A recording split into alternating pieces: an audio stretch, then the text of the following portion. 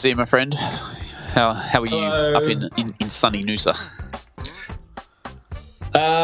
Mate, I feel bad talking about it, to be honest. Okay. I'm very fortunate. My fortunate position is not lost on me at all. But yeah, life's pretty normal up here. We had a cheeky 8-day lockdown. But came out of it on Sunday, so we're plugging away as normal in Queensland, which is great for the industry up here, obviously. How are you going in Sydney? Not brilliantly. I don't think that people are, as a whole, doing brilliantly, particularly around this sector. But even the community at large is, it's the lengthiest period that, and also I suppose like there's where is that light creeping into the discussion as reality's hitting. So, there's very much a focus on vaccinations as you anticipate, and encourage everyone to get vaccinated as quickly as possible. So that will, I suppose, is probably a bit of a milestone like that's starting to form, but you've very much got the reality of impact on trade. Our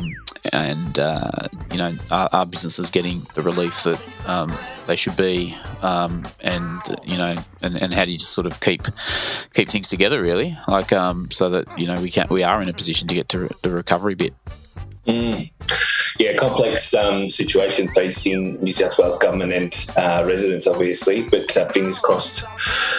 I don't know what the timeline's going to be, but fingers crossed it's sooner rather than later, obviously. We might as well jump into today's guest, who is Marcello Colosimo. He'll be quite well known to pretty much anyone who sits within the pub space, I would suggest. He's pretty widely regarded as a great operator throughout the industry. He's had a long career within pubs in Sydney. So has, from my understanding, pretty well networked individual and highly admired. But I actually had the pleasure of emceeing the Pub Leaders Summit a couple of months ago, I think, in Sydney, and Marcello was one of the speakers on the panel, and I was really, really impressed. I had been previous, I'll go back before that, had seen a lot of what they were doing in the first lockdown in terms of keeping their staff engaged, and Marcello actually spoke to that during the event, and the way he articulated what they were doing and the purpose behind it was quite impressive and a story well worth sharing. So that's one of the reasons why I wanted to get him onto today's podcast. Yeah, well, I hope it's one of those conversations that actually has some actionable points maybe coming out of it for anyone that's listening. I don't know sometimes, but let's get him on, shall we? Done.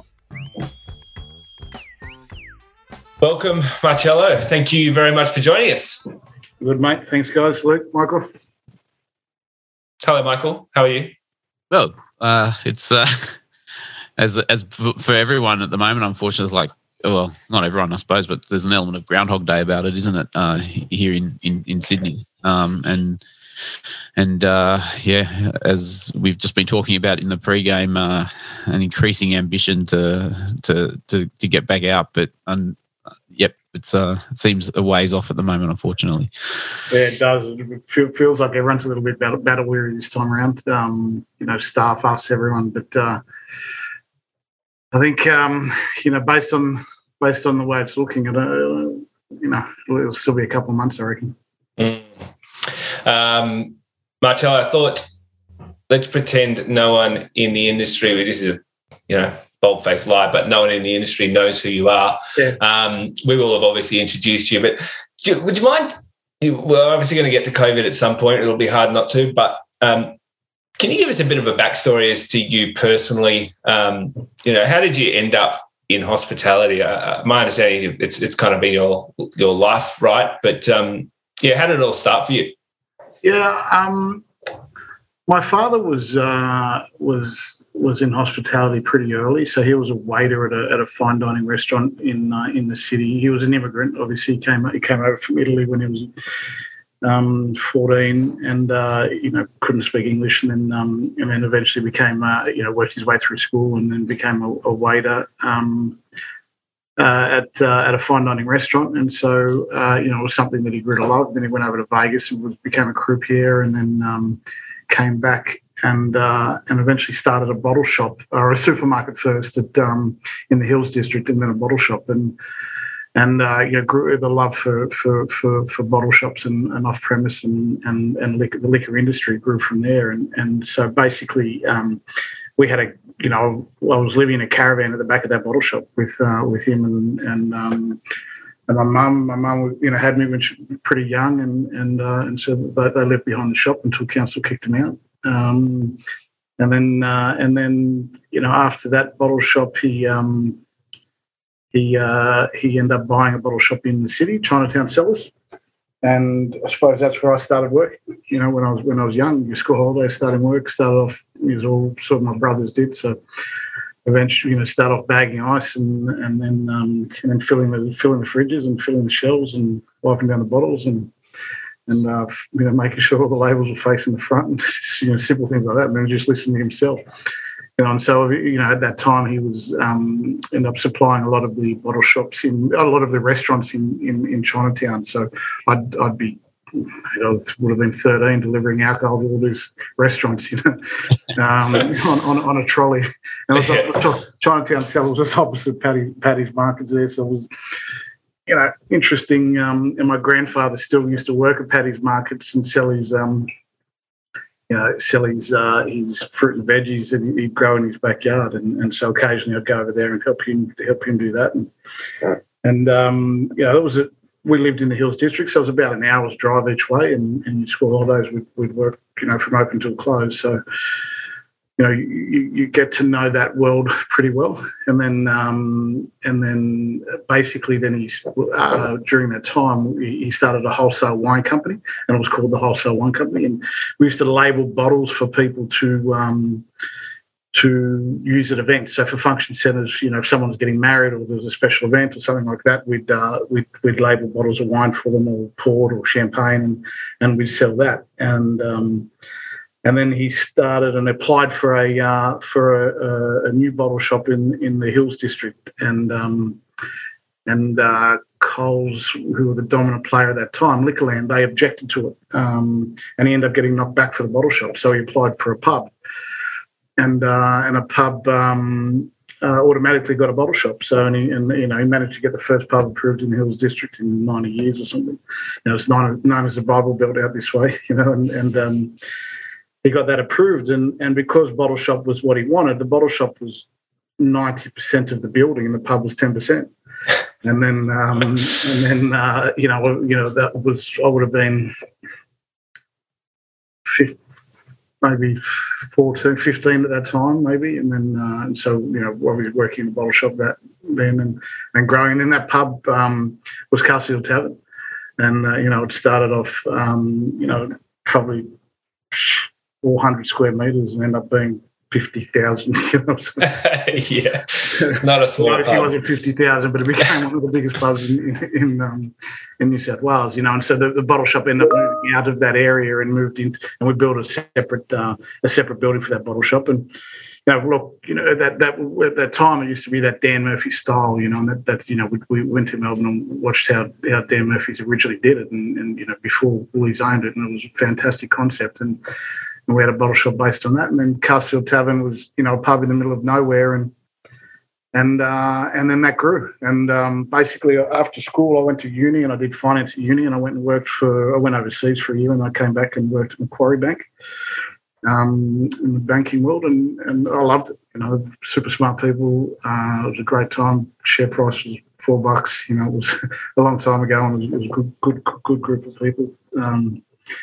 Doing some really good things, but then at that time, Dad bought a little place in the city with a little pub at the front and an office block at the back, and that was called the Bristol Arms Hotel, and then as that went on, eventually.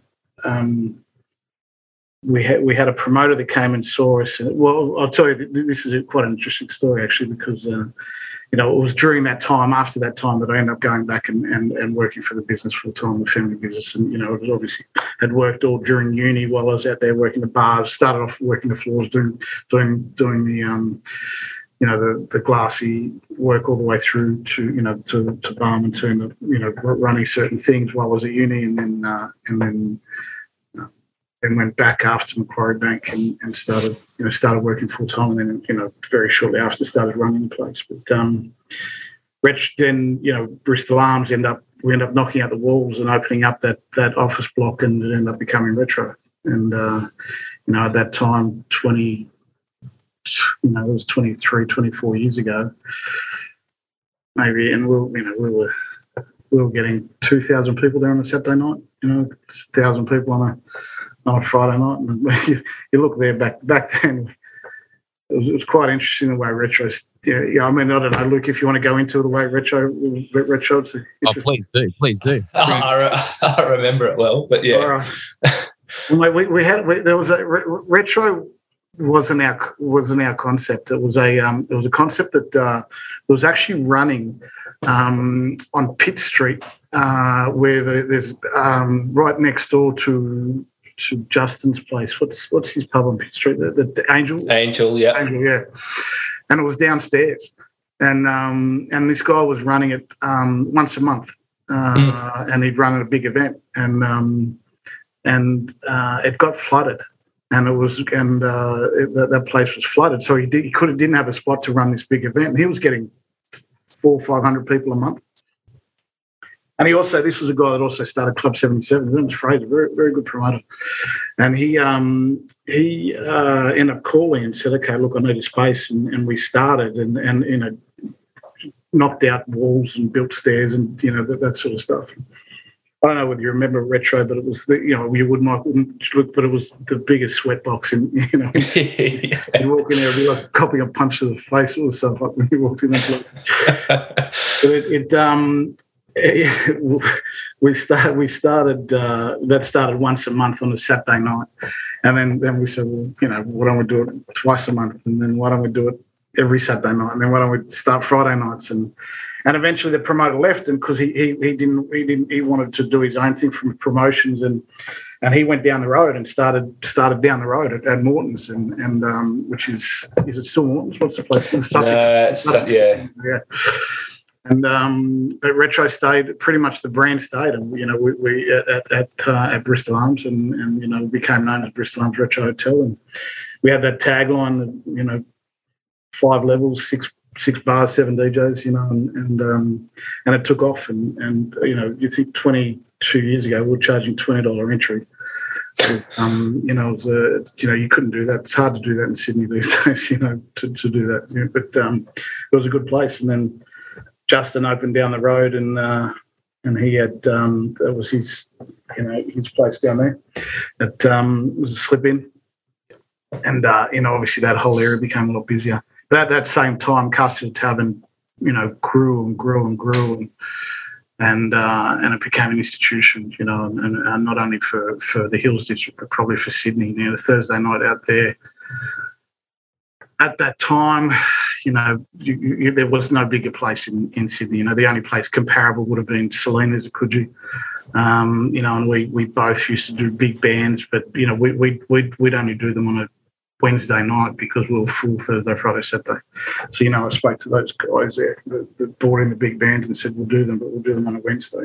And so Castle Tavern became a huge place, and that was pretty much from there we just I bought and sold pubs and built pubs, and then now pretty much we're known as greenfield specialists, and we look to emerging areas that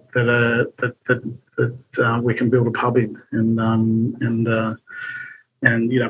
believe pubs are sort of the centerpiece of the community, but and these new areas need a place for people to go and meet and create memories, and so we try and do.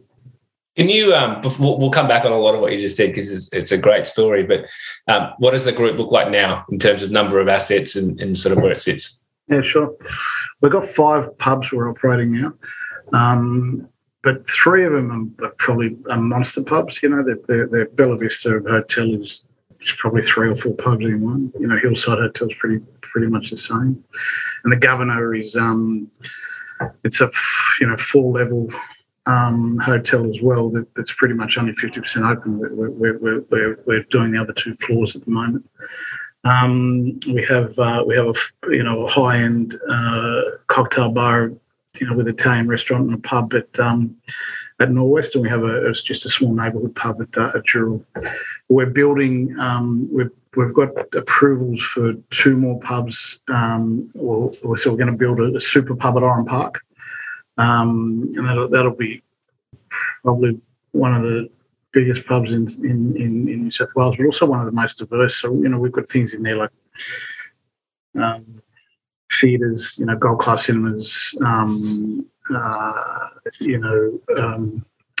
training rooms and for function training for because we run an RTO, so we're training people in there, and rooftop bars and all this type of thing. So it's a great place, and we've got DAs in for about 3 other new venues.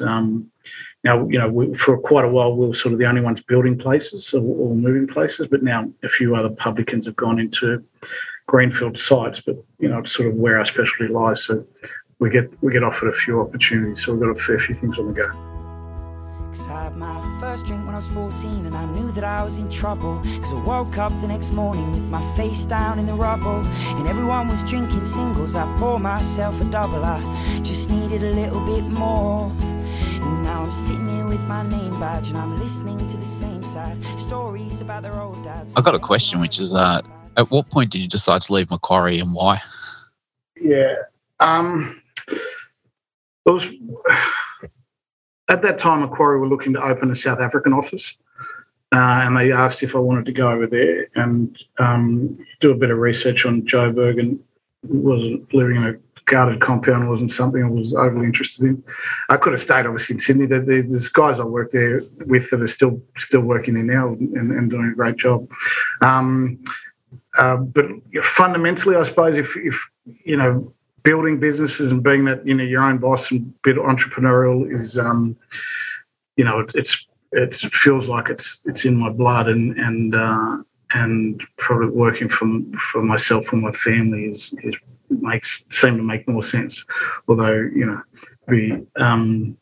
I very much enjoyed it. It's the idea of doing something with yourself and doing something that's hospitality and serving people, rather than putting on a shirt and tie and going in an office every day. Yeah.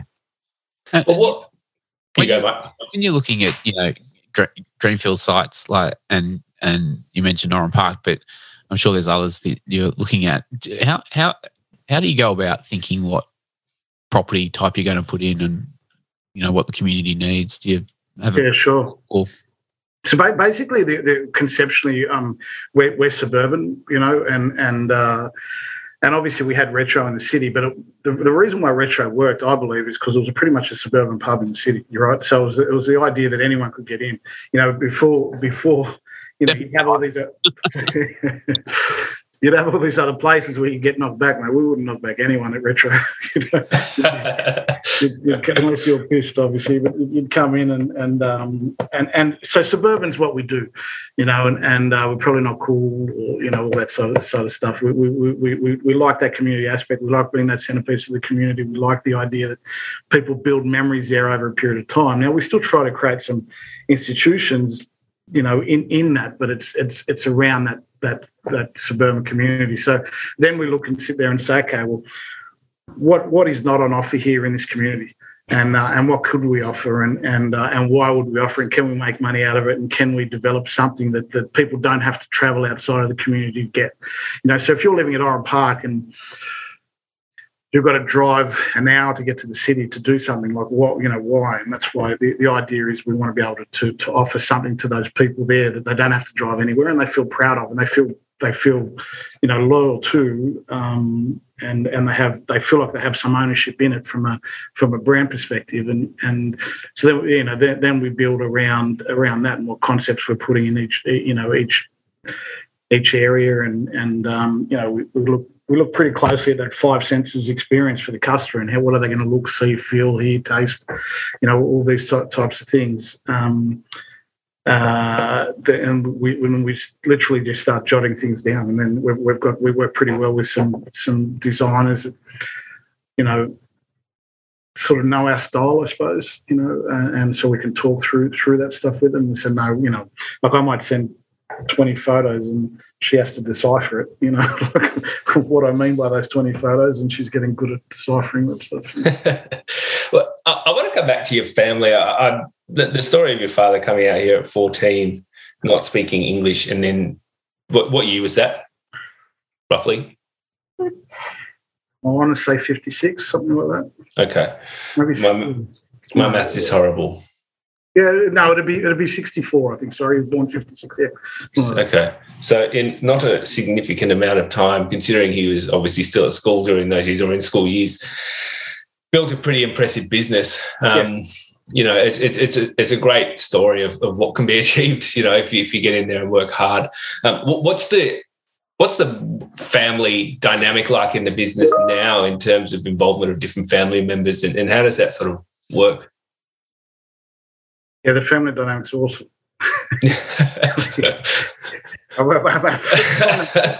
Fundamentally, it's actually still very strong. We all you know own the business together. You know, Dad's still around, although he's not involved in the business. He does his own thing with some property stuff. Everyone's still got a lot of respect. We all get together, you know, very often. There's 6 boys, so there's him. There's 6 boys. I'm the oldest, my youngest brother's 12 years younger than me, and you know, people work in and out of the business in various fashions, and some are in full time and some are out, and some do different things. I have one brother that builds the pubs for us. He does a great job doing that. We've got another brother that does all the, you know, procurement and purchasing and everything. And you know, we have you know, different people do marketing, and you know, one of my brothers is a COO. And, so we you know, we're quite close, you know, and I think that you know, we've always probably been brought up that it's family first and money second, and if that's the case, you know, and you hold true to that, then you know, you can work through a lot of issues. We have hired an external family chair that can help resolve any conversations that need to be resolved, for want of a better word. So, you know, family business is tough with a couple of people. If you put 6, and there's no really shrinking violets in our family. You know, if you put in a room, it can get heated. So it's better off to have an adjudicator. I have to ask: are there any topics that are consistently contentious, or is it just on a broad range of things? Look, you know, I suppose it's contentious when you know, when you're doing the major things like buying or selling. Right. You know, most of the other stuff after that is not overly contentious. You know, so because it has significant effects on people's lifestyles. You know, so it's that's the idea, and people have their own views, and obviously everyone's got their own families and that now. So that's when you have more discussions. But overall, mate, it's you know, we know consensus rules. You're not going to win all your battles, you know, in some, you know, and if you take it like that, then and don't take it personal, which took a while to learn. Everything's okay. And does it go through to the next generation coming in? My boys are older. Like I'm a bit older than my other brothers. I got a 20-year-old, nearly 21, you know, 18 and 13. I've said to them that they can't come into the business, you know, for 5 to 10 years. You know, I think conceptually, you know, they're better off going and learning. And if I was to put them in hospitality, I'd probably put them with someone else for a while. You know, you'd say to, you know, some of these other guys in the industry, look, can you teach them? Because, you know, there's plenty of people out there that do things a lot better than us. You know, so you know, no use coming in and just learning exactly what we do and doing another version of us. You're better off going out and learning. And so my son, the older one's doing accounting and finance at uni, and you know, the others can do whatever they want. But it's the idea of family is very big, and that stays strong. But the idea of them coming into our business is not something we're pushing. Look, there's six of us. It's probably enough for a while. But we still, we as a group, there's. I'm trying to maybe 17 grandkids. So out of that, there's we get together very often and make sure the kids all get together very often and understand the reason why we're doing this is for future generations, not just for us.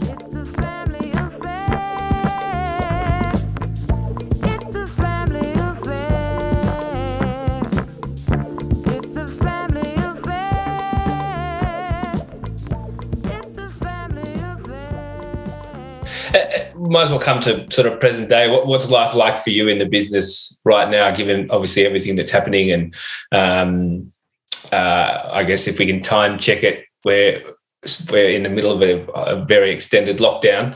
How are you feeling about things at the moment?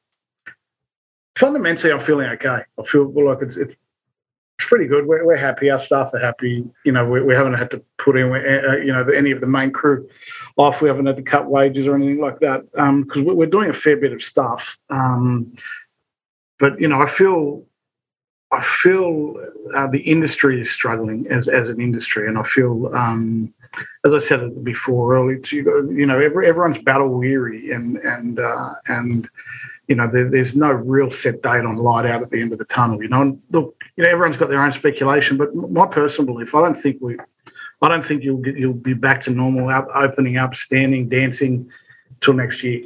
That's my view on that. I think February is probably what you're going to look at to be back to normal, not as in what we used to call normal. So I think that there'll be a slow release out of this. So if you look at that and sit there and, there's a couple of ways to take it. Look, obviously, you could sit back and just wait and ride it out. But we took the approach that we didn't want to do that, and we wanted to keep everyone engaged and keep everyone on board and have as much. We've got, say today at Bella Vista, we've probably got 50 people working. And they're from batching cocktails to flavouring vodkas to cooking pre-cooked meals to deliveries to building to managing the drive-through, and we're serving a lot of customers. We added it up last. So far we're probably at 10,000 1 litre cocktails. Since we shut down, and so it takes people to make that. And from our point of view, a lot of it, you're not making money. I'm not making money out of this. We're just keeping people engaged, and we're just keeping them, and we're paying their bills and allowing them to win. And I think that's probably an important part of how we viewed it. Was if they need to feel like they're on a winning side, and we're doing whatever we can to help that. These things I looked at, we didn't want to start anything that couldn't be a business afterwards, and I think that's if we said, okay, if we're going to do cocktails, can we do cocktails later? If we're going to make, we've started a distillery, we started beforehand, so we've got gin and vodkas and limoncellos. We're making homemade branded limoncellos, and these types of things. And do they progress afterwards? And our delivery and our all the other businesses, we're doing virtual cocktail. We've got trivia tonight. We've got 800 people booked in for trivia, virtual trivia. And so that's customers that we can speak to. So we sit there and we speak to them. We talk. We start off with, again, we're not charging, but the idea is we're talking to them and we're keeping them engaged, and we're trying to be hospitable. We're trying to do what we said we're going to do, and keep that community engaged. And so the feedback's been amazing. From the community, and they really appreciate it, and they're very, very supportive, and so therefore then each day we're thinking of different ways. So while it's true it's Groundhog Day because before lockdown, you're killing it, and everyone's breaking records, and it's such a good time to be in hospitality, and then you're in this. But this is where we're at now. We've got to make do. Can you do us a favour? I guess clearly outline exactly what you're doing at Bella Vista, just for people who may not be aware, because I'll go back to the first lockdown. You guys were straight out of the box in terms of coming up with ways to keep your staff employed. I think was probably the primary objective, to keep them working and get them, as you said, winning, which was absolutely commendable, remarkable, and then highly effective from an outsider's perspective. And I know we spoke about this at the Pub Leaders Summit, but now, unfortunately, you've had the chance to do it again. But for people who aren't aware, because this doesn't sound neat. They're quite simple things that you're doing, but they've been highly effective. And I think that from my perspective, again, the difference is that just the willingness to go out and do them, and to commit to doing them, and to engaging with the audience. Like 800 people come into a Zoom trivia for each. I'm assuming it's on Zoom. Yeah. That is phenomenal. But can you just step us through the specific other things that you're doing on site that are keeping your team involved? So there's a bunch of different things. I'll take it. Essentially, we said, I sat down with a couple of the key leaders in the group and said, all right, look, we're going to go back in. Tomorrow we want to call the wider leadership group into a meeting, and we did, and we said, all right, this is what we did last time. This is what we're going to do this time. This is the reasons why we're going to do it, and we need you to act fast and jump on board, and then continually improve with it, because it can't just be us making the ideas. We need that whole team to be part of it, and so that was important. And they did, and they jumped on, and we did learn out of last time. And for example, we're running a drive-through essentials express, we call it, which is a drive-through pub, supermarket, bottle shop type concept, right? So you all your pre-packed foods, your cooked meals, your things to take home, your essentials, and then your alcohol. And this is where we last time we were doing a paper order, or and this time everything's based on we're using that order up, so similar. Obviously, after when we reopened last time, everyone's starting to order over their phone. So, there's a system in place for that. So now if you go into that drive-through, look, you'll see we've got Boost juice. We put a Boost Caravan juice in there. We've got a pizza shop in there. We've got literally a pizza shop where you so you can order pre-order, or you can order on your phone. You do a QR code and you order, and then you go through. We have 5 stand-up fridges full of pre-made cocktails. Then we have food, and we have Messina, a drive-through Messina, and they're killing it. Like the amount of money they're turning over is astounding, and they're working with us and come up with a new flavour each week, and just creates that what's hype, but it also keeps the customers coming back and keeps us relevant. So then, apart from that, then we do all the themed cocktails, and then say with trivia tonight, we're doing.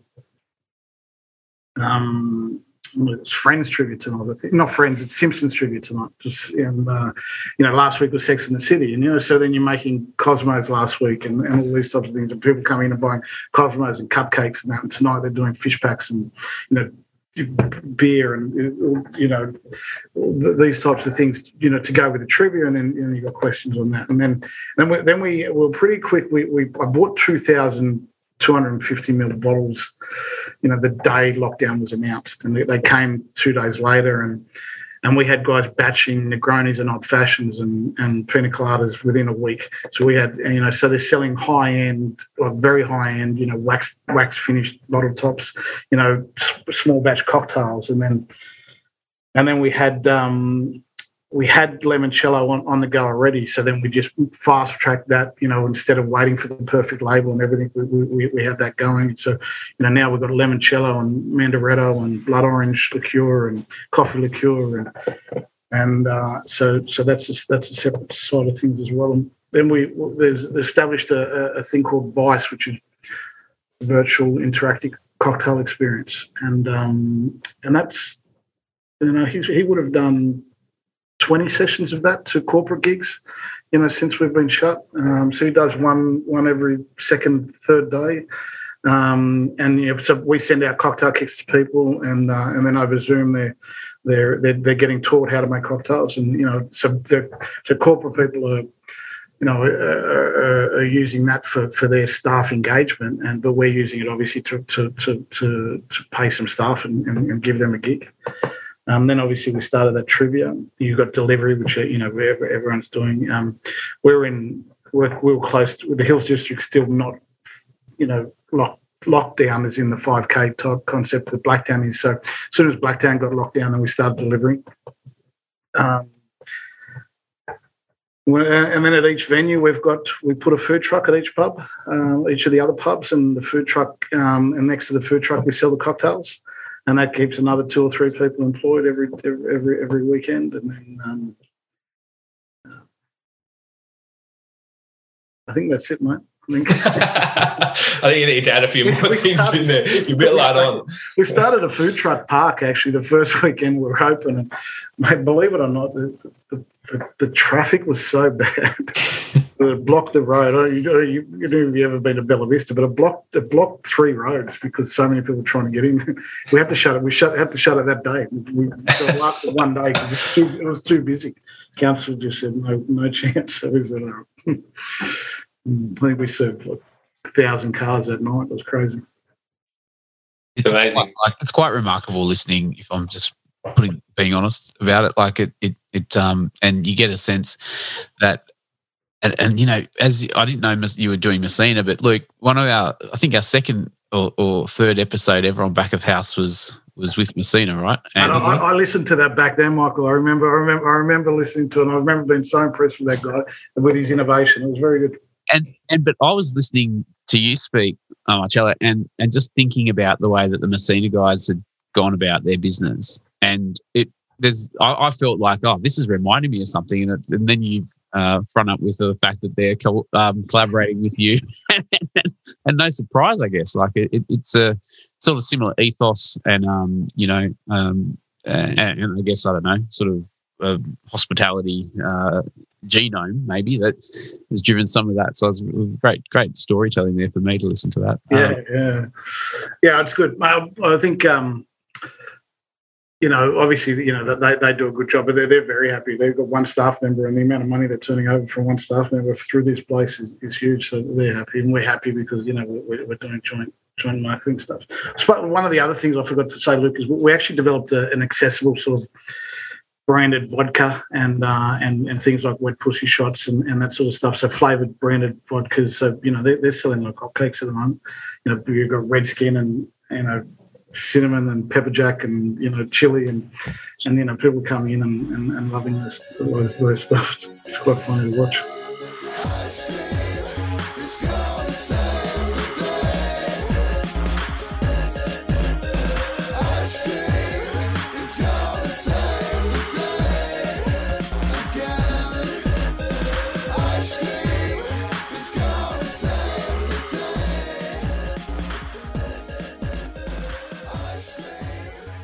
You mentioned you weren't going to do anything that you wouldn't keep doing, that you couldn't be a business in its own right. What do you see staying around? Lockdown lifts tomorrow, 2022.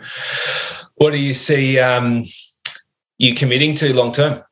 Mate, I think we'll do most of those. I don't think we won't be able to do the drive-through supermarket concept. I think that'll be the one that shuts. But the accessible vodkas will stay. The premium cocktails will stay. We'll probably keep doing delivery because it's probably been a decent opportunity to build that business. Started an online bottle shop that'll stay. The cocktail experience will probably morph into other things. So we're doing cooking experiences and cooking lessons and doing all that stuff. So I think a fair few of those things will stay. It's just, how much time we can dedicate to them is probably going to be the issue when you reopen, because I think like everyone last time, there is going to be a fight for human capital. and it's just where do you focus your team on to reopen the pubs, and because that's really what pays the bills and why you're building these other businesses. Talk us through that. Sorry, Mike, you go. Oh, okay. Well, I was just going to ask, because it's and it's more of a question. I guess I've got my own opinion on it, but I think, and you touched on it. It's like, what are you reopening into? And it will be a different world, because it's even at 70% double vaxxed and vaccine passports. Like, what environment we're going into is COVID normal, i.e., it's circulating, and we, as opposed to the elimination suppression model that we've come from. And in that context, like and it's a question really around revenue diversification, because what you're describing really is like building new revenue lines out of an existing infrastructure that you have some sort of capability to deliver. And in this current context, it's serving a couple of goals: keeping staff employed, hanging on to talent, which is really important, clearly, and that winning concept. But I guess how much you keep as you go into what we aren't really sure about. I guess I don't know what percentage of people are still wanting to do trivia from home versus come out. Oh yeah, I think trivia will be one that drops off, mate. I think they're the sort of things that people want in their home. Those other concepts about building brands, the idea with the premium cocktails and the accessible ones, and the delivery and the pizza, all that sort of stuff is about building the brand. The trivia itself, it could work virtually for sure, but it's not going to have that same. Look, there's going to be a lot. You're competing for people's time then, right? And if they get a chance to go out, they're going to go out, because everyone wants to go out. I think, how I see reopening, if that might be part of the question. I think it's going to be slow. They're going to have that same concept where you're probably not even going to be worthwhile reopening when they allow you to reopen. If they allow just the outside dining, and because our pubs are pretty big vehicles, and once you start that ball rolling, it's the actual expenses outweigh the income for until they reach a certain point. And so it's got to be you can't in this time you have to be very careful of your capital and your money in the bank. You don't want to be doing things that you're losing on, so you've got to be careful when you reopen. But I think the way I look at it, Michael, I think that any of those things that we're doing, those other things, they're still decent in their own right, because people can consume at home, and I think if they're going to hit certain markets, you've got one that's easy and cheaper and every day, and you've got others that are better and for better occasions, and I think that that idea of people being getting used to even learning, the amount of people that learn how to pour drinks properly or serve drinks properly, or and you're having that conversation with them about, okay, well, this is a drink, but this is how you should pour it, serve it, everything. I think they'll learn that, and then they'll keep doing that at home whenever they do have people at their home. But they're going to be desperate to get out for a while. We talk about the human capital aspect of I guess the entire situation, but I can imagine, well, firstly, if you can give us some insight into the staff response that you've had internally, and perhaps any changes that have occurred the longer that this has gone on, because it's been something. I think if the government turned around and said at the beginning of the lockdown, this is going to go on for 3 to 6 months, obviously the response would have been very different to that which we experienced, which was, it's probably going to be, I don't know, the original thinking might have been 2 weeks or 4 weeks or whatever it was. So I guess from a mentality perspective, most workers and leaders have had the ability to warm their way into an extended lockdown. But I guess I also know you're still highly engaged with your staff, whereas other businesses haven't had that opportunity, and you're probably challenging them in ways in different service environments to that which they've previously had experience in as well. So what's that whole process been like for you, and what insights have you garnered through as this has kind of dragged on? Sure, yeah. It was a novelty at the start, just like last time, I think, and then you could just that feeling that, look, you're in the grind, right? You're in the trenches, and that was evident. So, as I suppose in my position, you got to make sure, like, that you're aware of it and you can acknowledge it, and then you can go and speak to the key people.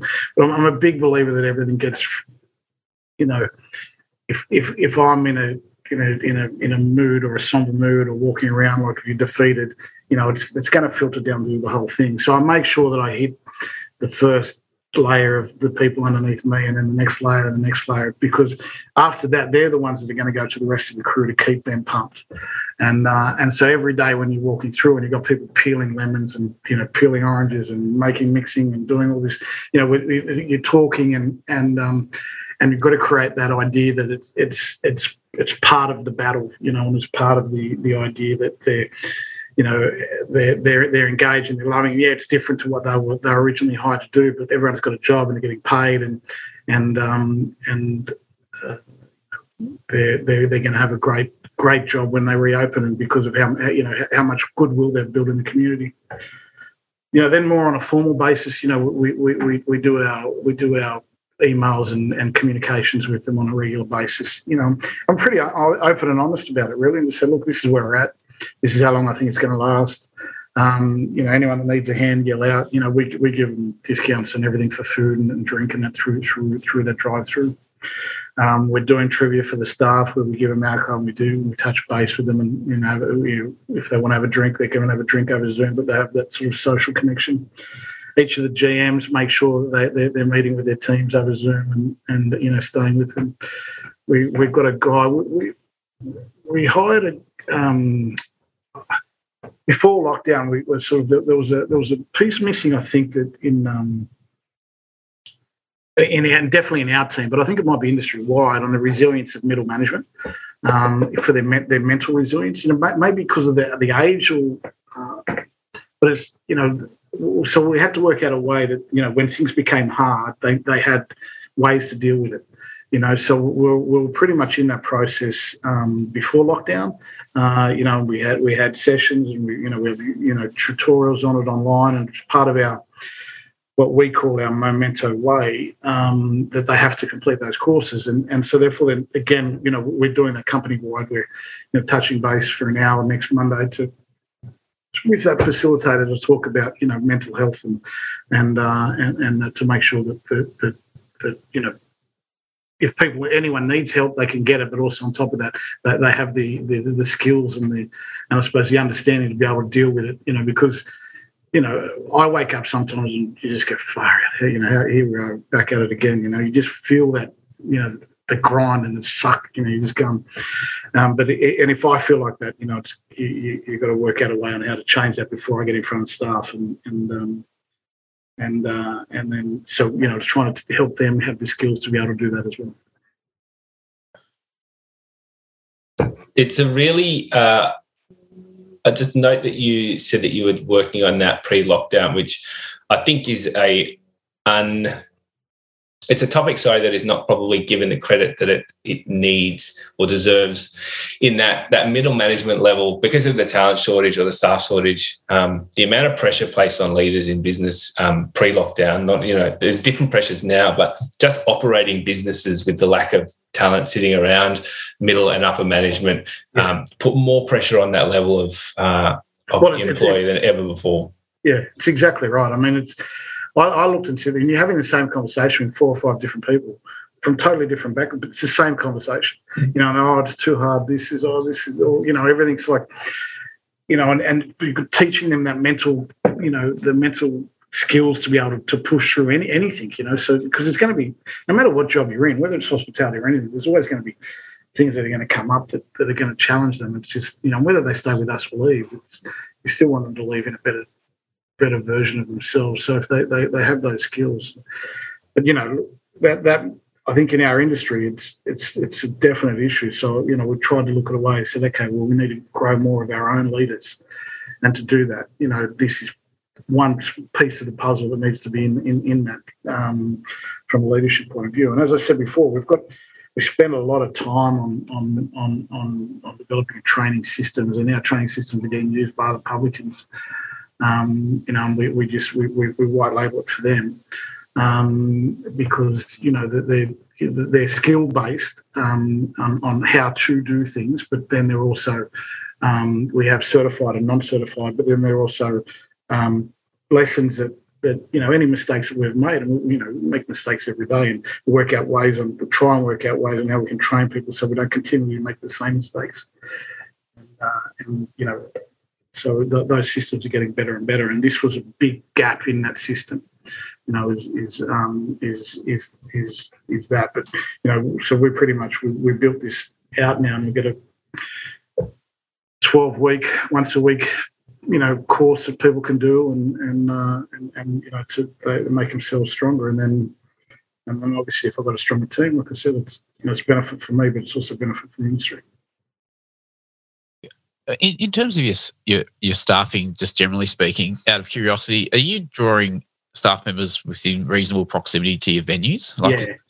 So we I listened to one of your podcasts the other day. I heard someone, it might have been the guy from Merivale, was talking about 1,200 visa students before lockdown. You know, like for us, we have visas, but obviously those guys are in the kitchen. You know, we don't have front of house guys doing that stuff because of the you know, they don't live around here.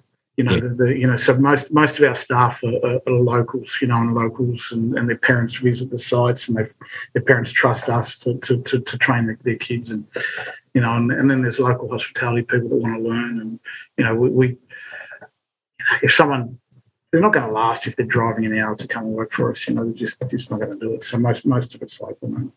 And you mentioned different backgrounds. Are you talking different cultural backgrounds or different? Yeah. And how do you go with that? Like in terms of team management? Like I think that, you know, I think I'm pretty big on setting strategy.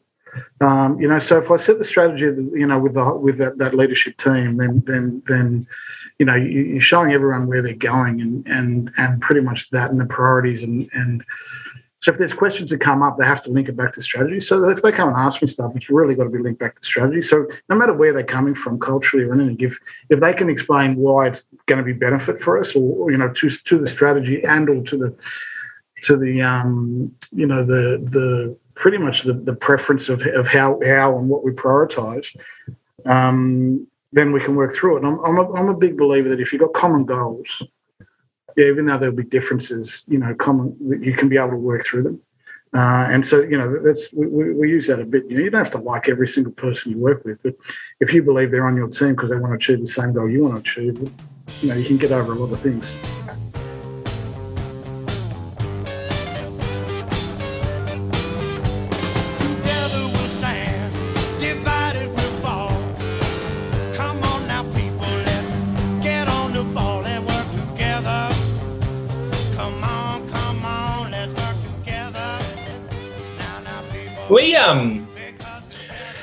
You've mentioned Feb as the date where you think things will go back to normal. Let's focus on, you know, a happy time. How do you see the industry behaving come Feb? This industry is, you know, is one of the most resilient, if not the most resilient. It's like, you know, as an industry, I think. Yeah. My father used to say this a lot, but he'd say to the banks mainly, but he'd say, look, pubs are good in good times and they're better in bad times. Now it worked for a while for the banks, but maybe these bad times, maybe not so much at the moment. But you know, the people love being around people, and they love being served. And they want to be served. And they want to be out there, and I can't wait to reopen. You know, like we're pumped. With the amount of money I'm spending at the moment building places, you know, and renovating our venues, and you know, probably adding 30% capacity to 3 of the venues. You know, because I'm a firm believer that it's going to come back, and yeah, it's going to be tough for a little while, but it's you know, the industry is an amazing industry, and you know, that's why we love being a part of it. We love serving people, and people love to be served by people that love serving them. You know, and I think that's, you know, it's, if we can, as soon as we can reopen, we're going to be packed. there's no doubt in my mind. Like before it was shut, it was a great time to be in the pub business. Well, yeah, we talk about it a lot internally. Obviously, our business is in a symbiotic relationship with yours, for example. You'd have to imagine it's going to be one hell of a summer if we can get open in time, which surely we'll call December, Jan, Feb. There's going to be a lot of partying happening. For sure. I think there'll be, it'll be good in December. You'll be good. It's just it won't be. Our places, you need to be open to get the maximum. It's like, because there's such big venues, where you can hold, a couple thousand people in a venue, if you're holding 500, it's still a good night, but it's just not 2,000 people. So the without a doubt, the place will be booming, and Sydney itself will get back to normal. But I just think we rebrand summer, like from December through to June. Like just call it. Yeah, it's a great. It's one of my ideas. Well, with global warming, might do that for you, mate. We shouldn't laugh at that. It's August today, and it's 20-odd degrees where I'm sitting. So, Yeah. Mate, I'm going to go to the beach after this. It's about 24 degrees and bright sunshine up in Noosa, so I'm all good. Yeah, very good, mate. Very good. Yeah. What do you reckon, Luke? Should we fire off our standard 5 or what? Yeah, I think so. You can do the honours today, Michael. Sure. And Marcello, we would have sent these through to you, so let's see how we go. A favourite book that you've recently read or a podcast you listen to? We've already identified that you're a back of house listener, so is that? Mate, I'm actually reading at the moment. I'm reading a book called Chaos. It's Charles Manson. A 60s story. Very, very, very interesting.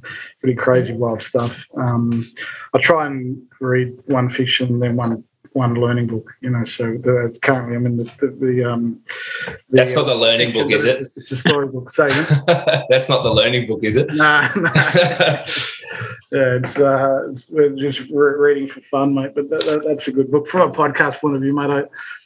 I listen to a lot of different podcasts. I think it's a great way to garner information or spark ideas. The one I like that I listened to recently is Guy Raz. It's How I Built This. Oh yeah. One, he's a great interviewer. He really does a good job. But the quality of people he has on there is really good. And the other day I listened to one with that Gary Vaynerchuk. And obviously building brands and something is something that resonates with me. So that was quite a good podcast to listen to. Yeah, they're great. It's such a great way of getting information, aren't they? Yeah. You're 2-minute expert on anything. Can I ask a quick question in there? Is there a time that you do that every day? Do you get up early, you go for a walk, do listen to podcasts, or how do you sort of structure that? Good question, mate. Yeah, it actually is. I do it 2 times. It's either in the morning. I'm lucky enough to have a sauna at home, so I do it in the sauna. Of course you do. Yeah, and then I do it in the car. So instead of listening to radio, I talk back. There's a podcast on all the time in the car. So yeah, it's pretty much every morning I listen to one, which is good, and then in the car whenever I'm driving. Nice. When you're not listening to podcasts, are you into what artists or albums might you be listening to? Mate, I had such a wide variety. I mean, I grew up in nightclubs pretty much, so I've got a wide variety of taste, of music I like. I laugh when because the most I've been listening to lately is Andrea Bocelli. Huh. So it's, I don't know why, whether it gives me inspiration in the morning to get over the feeling of the grind, but it definitely feels good when you go from there to go and have a cold shower to go to work. It's good. Yeah, good one. And you've been talking about how your venues are batching up cocktails right now, but when it comes to drinking, what's your favourite right now? Yeah, it's a Negroni. It's a Negroni. If I drink too much, I've been drinking and eating way too much, like probably everyone, but can't go past that. Who does the best, in your humble opinion? Not allowed to name check your own venue. Who does about it, mate? Look, most it's pretty much on every menu. Every menu now. I said to my staff the other day when I was talking to them, I said, look, you know, when we're looking at our own brands, I said, well, what a concept that they did with Negronis, you know. And I've been drinking for a long, long time, but think about from a marketing point of view now, every single bar has that drink on there, you know, and so they have to have, you know, the Campari in there. It's incredible marketing. You see there now, there's Negroni Week, there's everything, and everyone drinks it. The only one standard, you know, is that brand. It's fantastic. You look at that, you look at Aperol Spritz and go, it's impressive that people can build these sort of drinks that everyone has to have. It comes up so often this podcast. People must assume we're sponsored, hey? Aperol's a really interesting. I was honestly thinking about this the other day because I still remember back when I was at Keystone, they came to us at the winery and they wanted to do Aperol hour, and we were like, you know, no one really knew what Aperol was at that point, and they were pushing it super hard, and it was impossible to get across the line. Did you guys put it on tap back then? Did you put it on tap? No. I don't know if we did it at the winery. It probably got on tap somewhere, but it was a no-name brand, and now it's the same as the Negroni. You can't go anywhere without seeing Aperol Spritz umbrellas, or it's on every menu, and then even I drink them now. So then you go, mate, what good marketing? What bloody chocolate Easter eggs. Just linking back to a recent episode, here's one for you in cases of interest. I don't know, it could just be me, but others. But we had Justin Newton from Housemate Hospitality on most recently, and at Apollonia, I've been in there, and they've got Negronis on tap, or at least one of theirs on tap. Anyway, it came out slightly carbonated, and really? What have they done? What have they done with this? But so ever since I've had that, and I've been making my Negronis and just dropping a little bit of like carbonate, you know, soda water in top. Yeah. And it's actually, there's another drink, it's the Sbagliata or something like that, which is a Sbagliata, I can't remember, but it was a confused Negroni. But I don't know, maybe a little bit of aeration. All right, we'll try. I'll try to experiment with. So yeah. All right. Now we're going to restrict you, and you're not allowed to name your venues here, Marcello. But favourite venue. I'm going to say the Espy in Melbourne. Yeah, right. You know, you walk through there and you just clap. You know, the amount of good things that are there, you just go far out. Like just clever people, you know, that have done a great job, and they know hospitality so well. And you know, there's so many different, you know, attractions for different people in there. It's just a great pub. Yeah. Yep. Can I ask you, what about overseas? Where are you off to as soon as you can get out of the country? I play cards, so I love Vegas. So, I mean, who knows? You know, I'd love just to go to New Zealand at the moment. Tasmania. No offense to New Zealand or Tasmania. I think it'll be a while before we get to go to America. But if I do, you know, Vegas is calling. Nice. I'm very much looking forward to your answer to this one, Marcello. Who in the industry are you most inspired by, and why? Yeah, it couldn't be one person, I think, Mike. You know, I love what some of the old guys have done. You know, guys like Arthur and Sir George Thomas, and you know, for different reasons. You know, they saw things early, and they really jumped on it. Then you know, you look at Justin. I mean, not many people can say they changed the city's nightlife. You know, and that guy did. Pretty impressive to be able to do that. You know, everyone improved after that, I think. You know, then you look at some smaller operators like the guys from the grounds, you know, guys from Schoolhouse, you know, very, very impressive, you know. But, mate, one of the things I learned the most, Mike, was about 17, 18 years ago, I went and did a course, a John Taffer hospitality course in Vegas. And, mate, I probably came away with more takeaways from that than any other piece of learning for hospitality I've been to. You know, and I know it's quite funny to think about when you see him now on TV, but he wasn't on TV back then. But, you know, the amount of takeaways I got from that course were huge. Yeah. Well, that's wonderful. A lot of food for thought here. And, you know, in what's otherwise a pretty challenging time, I, for one, have been very inspired by the conversation today. Give me some things to think about as well in my role. Like it just, I feel like you know, you're adding value. Honestly, I mean that quite genuinely. You know, it's really, really good for me to be able to speak to someone like you and think about how best to serve the industry as we face this challenge. Yeah, well, thanks, guys, and thanks for your work and keeping everyone connected. And obviously, Luke, hopefully, mate, we'll get open and get busier and get because there's going to be a huge demand for people, which is good. But I think fundamentally, in a year's time, let's all have a drink together, hopefully somewhere. Yeah, sounds good. Nice Negroni. Yeah. Nice. Thanks much. Thanks, guys. Cheers. Yeah.